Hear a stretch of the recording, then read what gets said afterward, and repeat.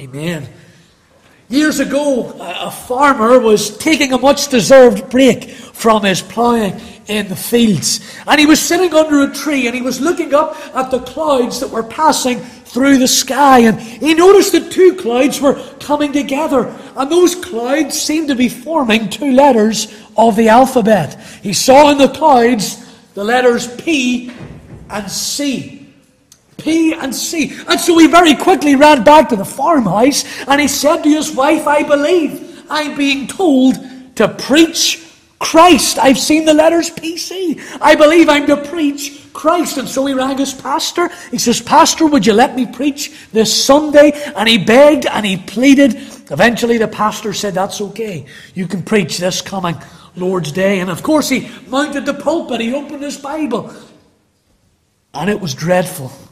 It was really, really bad. Maybe you'll think I'm that man in half an hour, I don't know. But it was really bad, and he fumbled, and he stumbled, and he stuttered, and he started.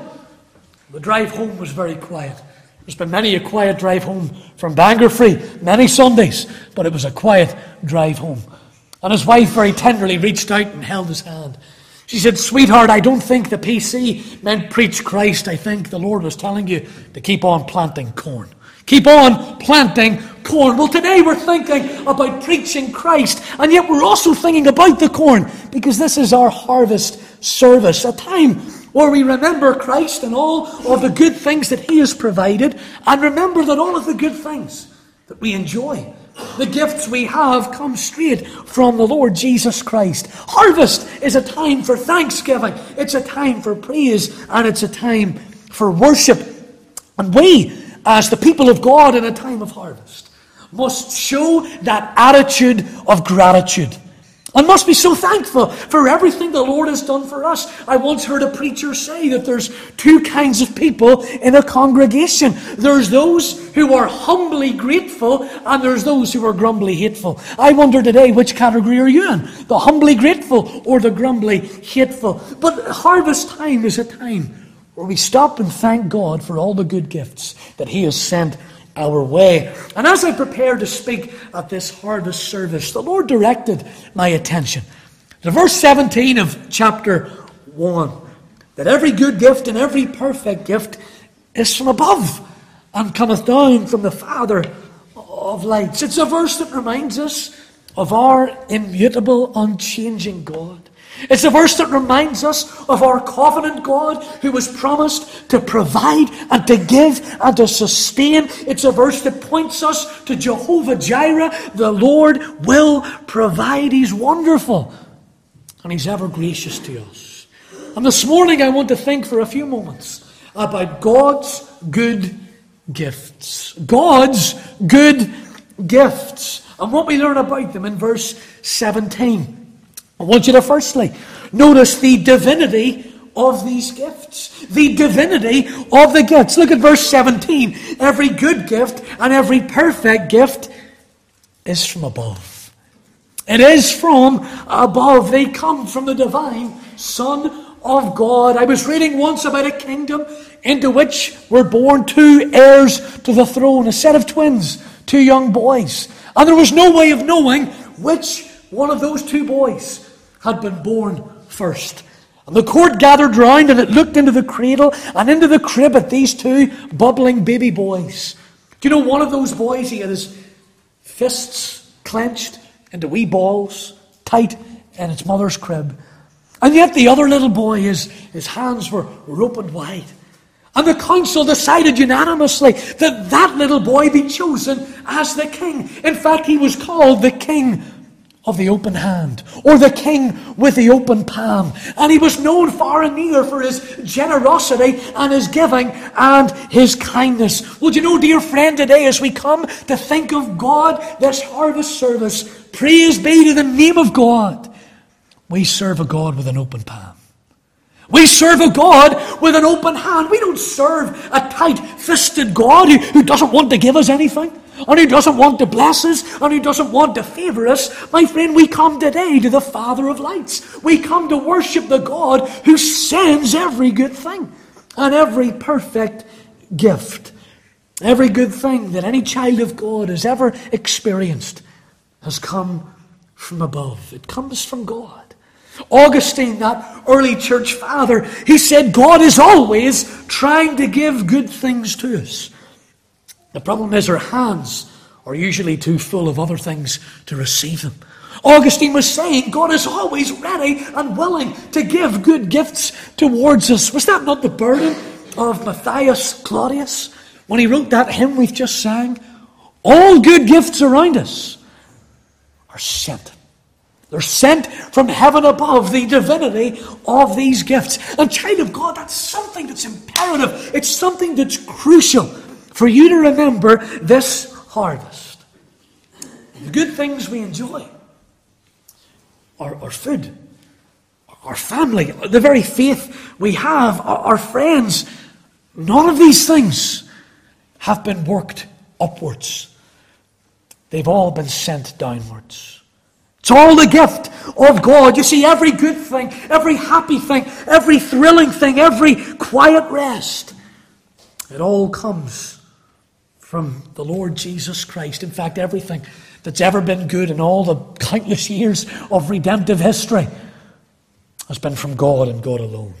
From the outstretched palm of the King who's willing to give. And today, everything we have, we owe to Him. Everything we possess and enjoy, we owe to Him. Do you remember what Paul said to the church in Corinth? He said it in 1 Corinthians chapter 4 and the verse number 7. He asked this question, what hast thou that thou hast not received? What do you have in your life that you haven't been given? The answer is nothing. Because all good gifts around us are sent from heaven above. Do you know today, dear friend, there's only one thing in your life that you can really call your own. There's only one thing you can say that's yours. And that's your sin. It's the only thing you have that's yours. Everything else has been the gift of a holy and a righteous and a covenant God. On this harvest, as you think about the sweetness of the things you've been given, don't forget about the source of those things. They come from God. In fact, in Christ, we have more than we need. In Christ, we have more than we deserve. In Christ, we have everything we could hope for. And today we have the privilege, don't we, of worshipping and praising and thanking our God who gives. Do you know, today, as we think about God's giving of temporal things, we need to pause and think about the greatest gift God has ever given. Not a gift of produce, not a gift of products, but the gift of a person. The gift of Jesus Christ, His only begotten Son. Harvest is a time when we need to remember the words of John chapter 3 and the verse 16, that God so loved the world that He gave. And what did He give? He gave His only begotten Son. That whosoever believeth in Him should not perish, but have everlasting life. And praise God today for the divinity, the goodness of the gift of grace in Jesus, our Redeemer. And so we remember the divinity of these gifts. They come from above. Notice not only the divinity of the gifts, I want you also to notice the quality of the gifts. Not just the divinity, but the quality. Look at verse 17.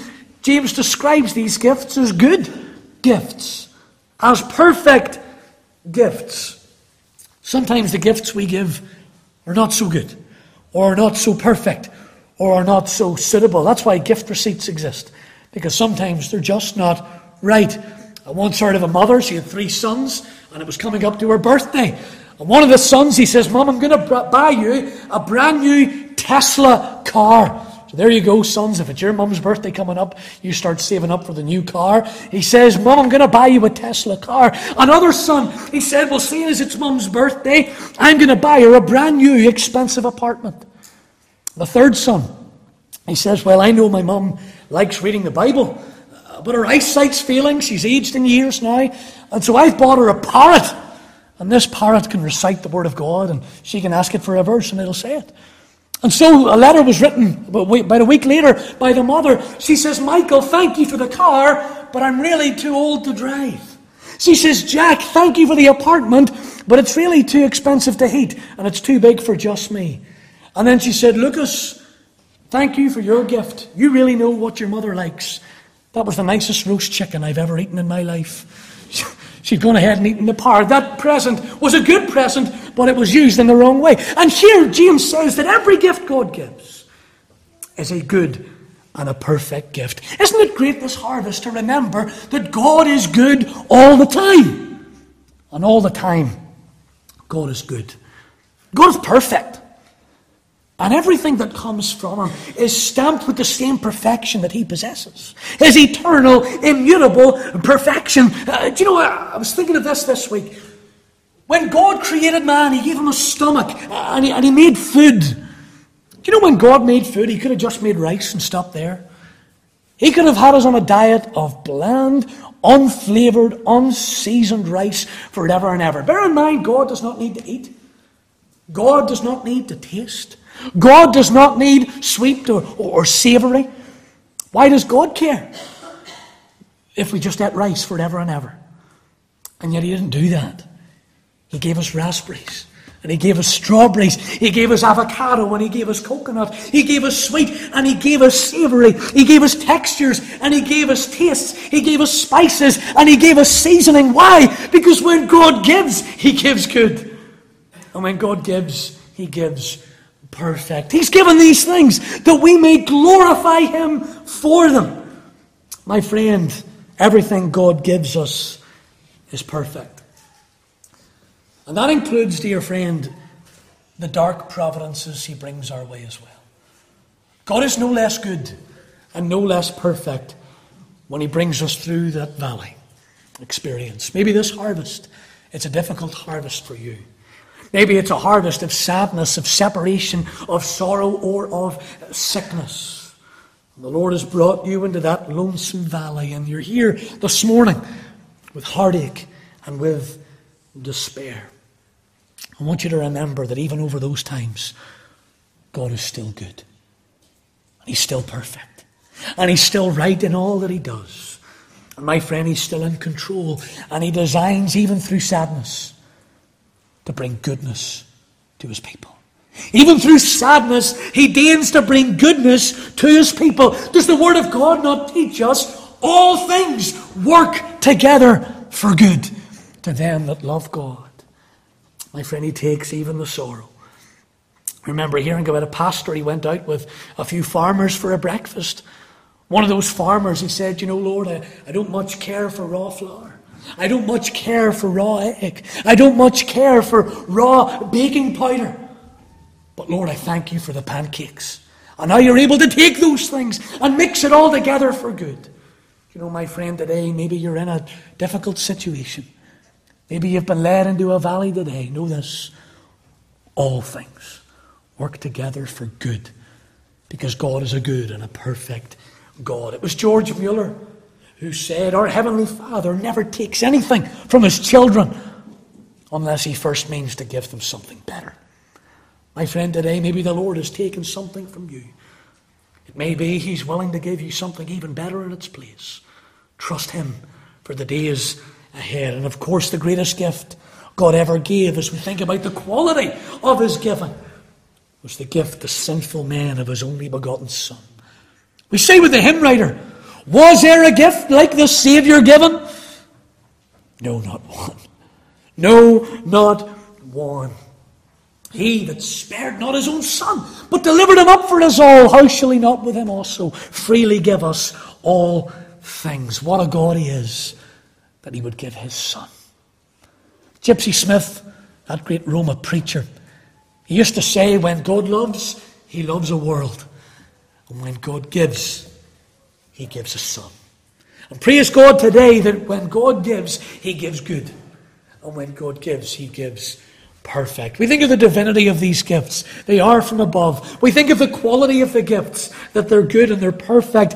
I want you also to notice the multiplicity of these gifts. The multiplicity of these gifts. You see, James here says, every good gift and every perfect gift. I believe the implication, the indication, is that God doesn't just give one gift.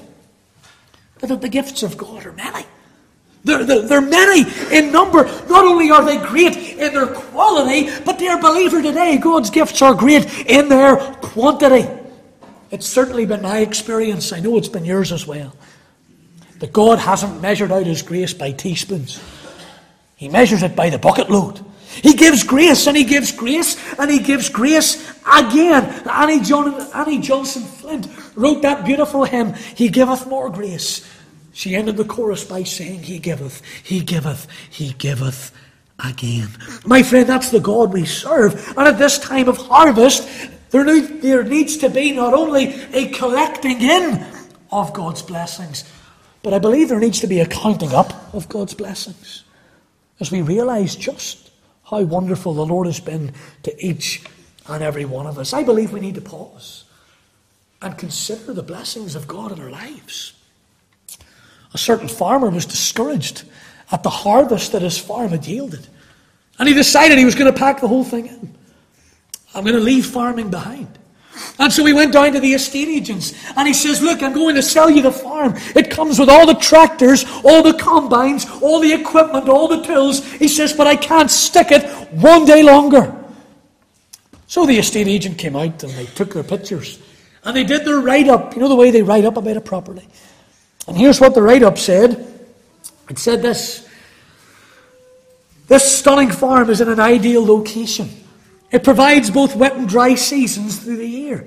It comes fully furnished with all modern equipment and all technology needed to glean a healthy crop. In the fields are thriving livestock, and they graze upon green acres of fertile ground.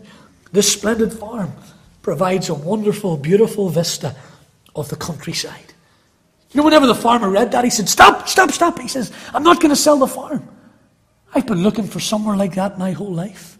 I've been looking for somewhere like that my whole life. You see, he didn't realize that what he had been searching for was right in front of him. He had failed to count up the blessings of God. And how like that farmer you and I can be. We want this and we want that and we want something bigger and something better, and yet God's not going to give us anything until we thank him for what he's given already.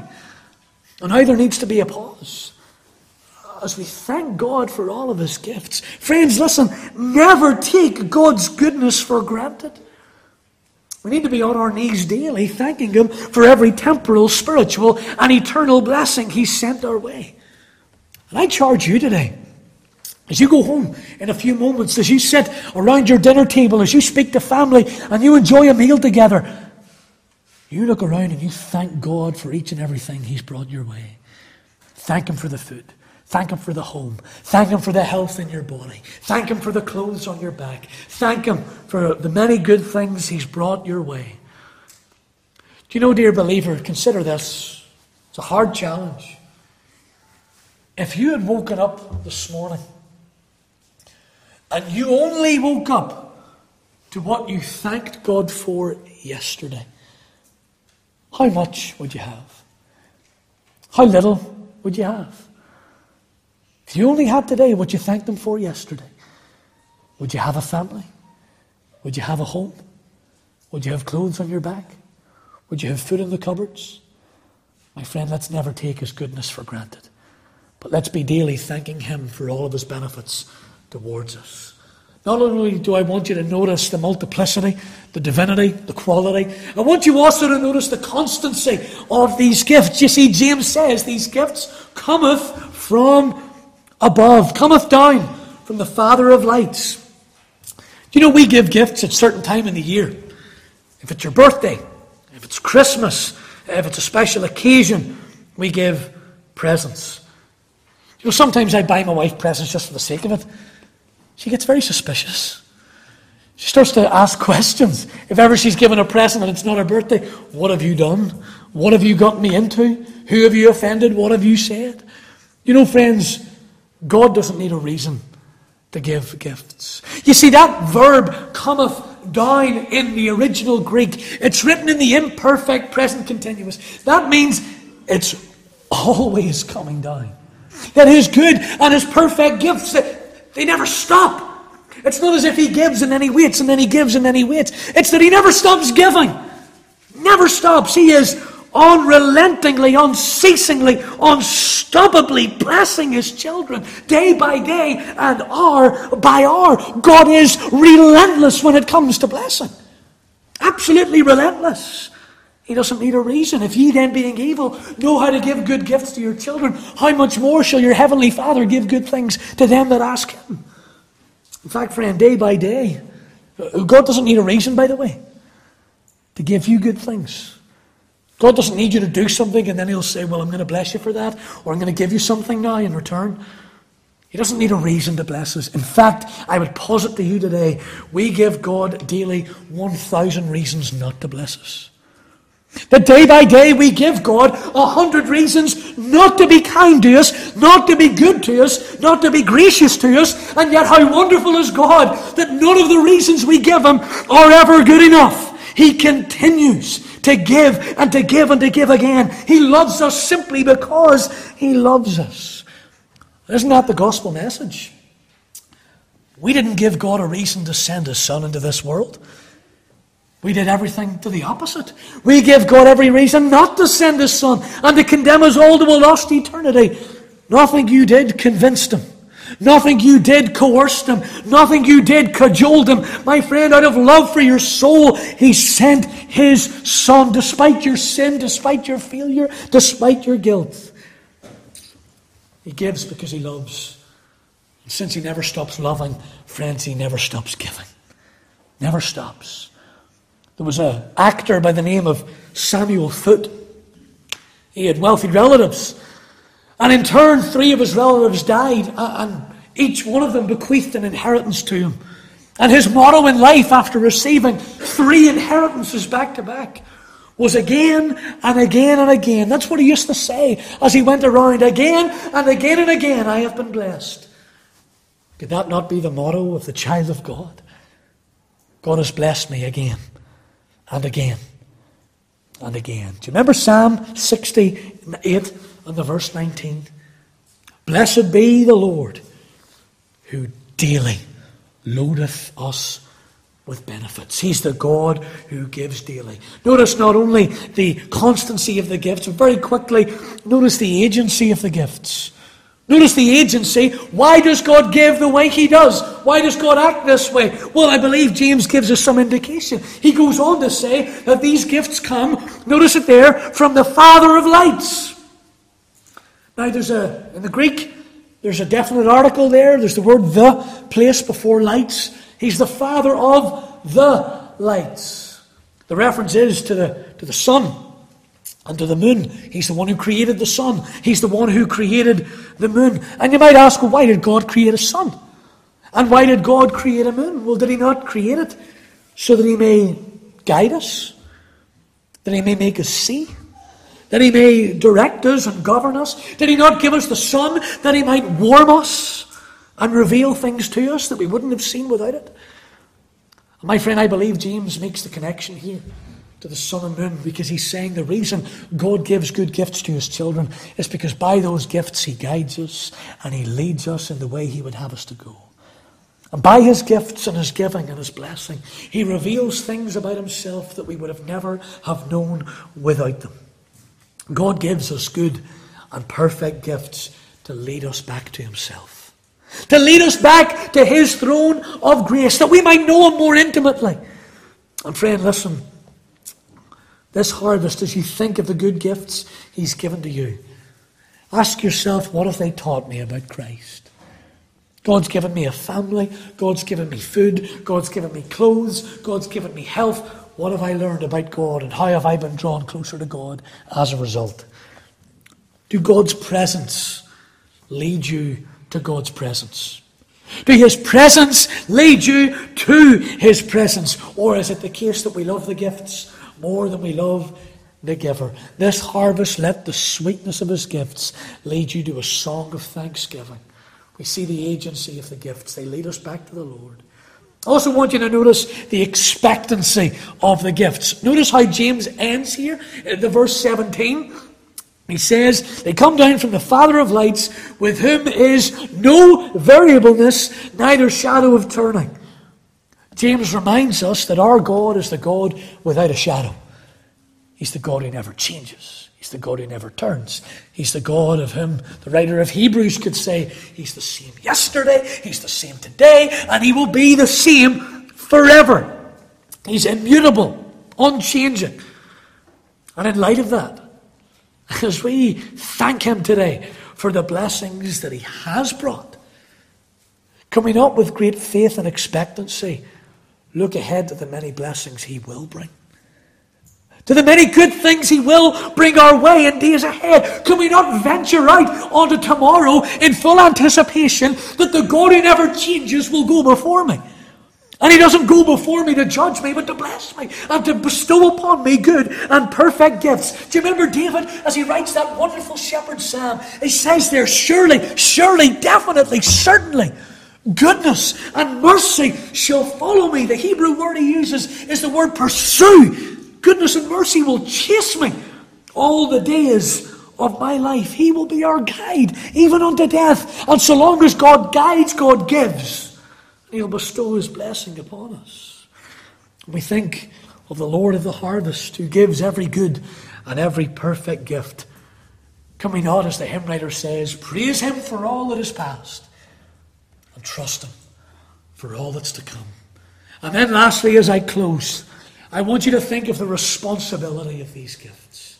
The responsibility of the gifts of God. You know, in Psalm 116, verse 12, the psalmist asks a solemn and a searching personal question. He asks this, what shall I render unto the Lord for all his benefits towards me? God has given to me so richly. That's what we're thinking about at harvest. And yet the psalmist says, what am I going to do in light of that? You see, there's a responsibility placed upon us. God, to whom much is given, is much expected. And friends, what does God expect of us? Well, I suggest to you that our response to the blessing of God should be threefold. There should be adoration. The gifts we have should lead us to adore the good God who reigns over heaven and earth. We should love him more and more with each new day as God continues to bless. We should continue to live in total adoration of the giver. Not only should there be adoration, I suggest there should be appreciation. We need to thank him. We need to praise him. And today, in the quietness of your own home, between the morning and evening service, will you take some time out of your day to thank God for everything that he has brought to you? The believer must be one of gratitude. Not only should there be adoration, not only should there be appreciation, friends, there should be consecration. In light of everything God has given to you, especially in the sending of his Son, our response should be like that of Paul's. What would you have me to do? Lord, what would you have me to do? Our response at harvest, as we think of all these good things, should be, Lord, here am I. Here am I. I present my body, a living sacrifice. There's a well-known preacher over in the States, made an appeal to his congregation to launch a new building project. And he said to the congregation that Lord's Day, I want you to bring your offerings for this new project up to the front of the church. And I want you to give what you can to help with this new building. One by one, the men in the congregation, the women too, got up to leave their offering at the front of the church. Do you know there was a little girl at the back of that church, a wheelchair-bound girl? And she began to make her way to the front.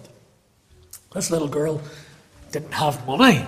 She didn't have finances. She didn't have checks or cards or cash. But she made her way to the front because what she did have was a ring that her grandmother had given her. She wheeled herself up to the front of that church. She took off that ring. She placed it in the basket.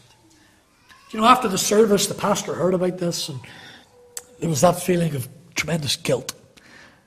And he called the little girl into his office, and he says, little girl, thank you for what you did today. It was a good thing that you did and a good choice that you made. He says, but look, the offerings in the basket were able to pay for the deficit of this building fund. And we've been able to pay off our debt.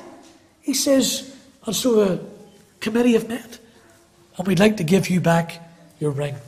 You can keep it as a memory and as a treasure. You know, that little girl looked stern-faced at her pastor, unfazed, and she said these words, I didn't give that ring to you. I gave that ring to God. You see, she knew she had to give something back to the God who had been so good to her. And my friend, in light of everything God has done for you, in light of food, friends, family, and faith, I ask you today, what are you going to give to the Lord for all of his goodness towards you? If you're here today and you're unsaved, don't give him your words. Don't give him your church attendance. Don't give him your sympathies. The scripture says in the book of Proverbs, my son, give me thine heart. And today, if you're outside of Christ, he's been so good to you, even despite your sin. He gave his son for you. Come, give him your heart and life today and cry out for salvation through the blood of Calvary's Lamb. Amen. And we trust the Lord will bless these few thoughts to our hearts this morning.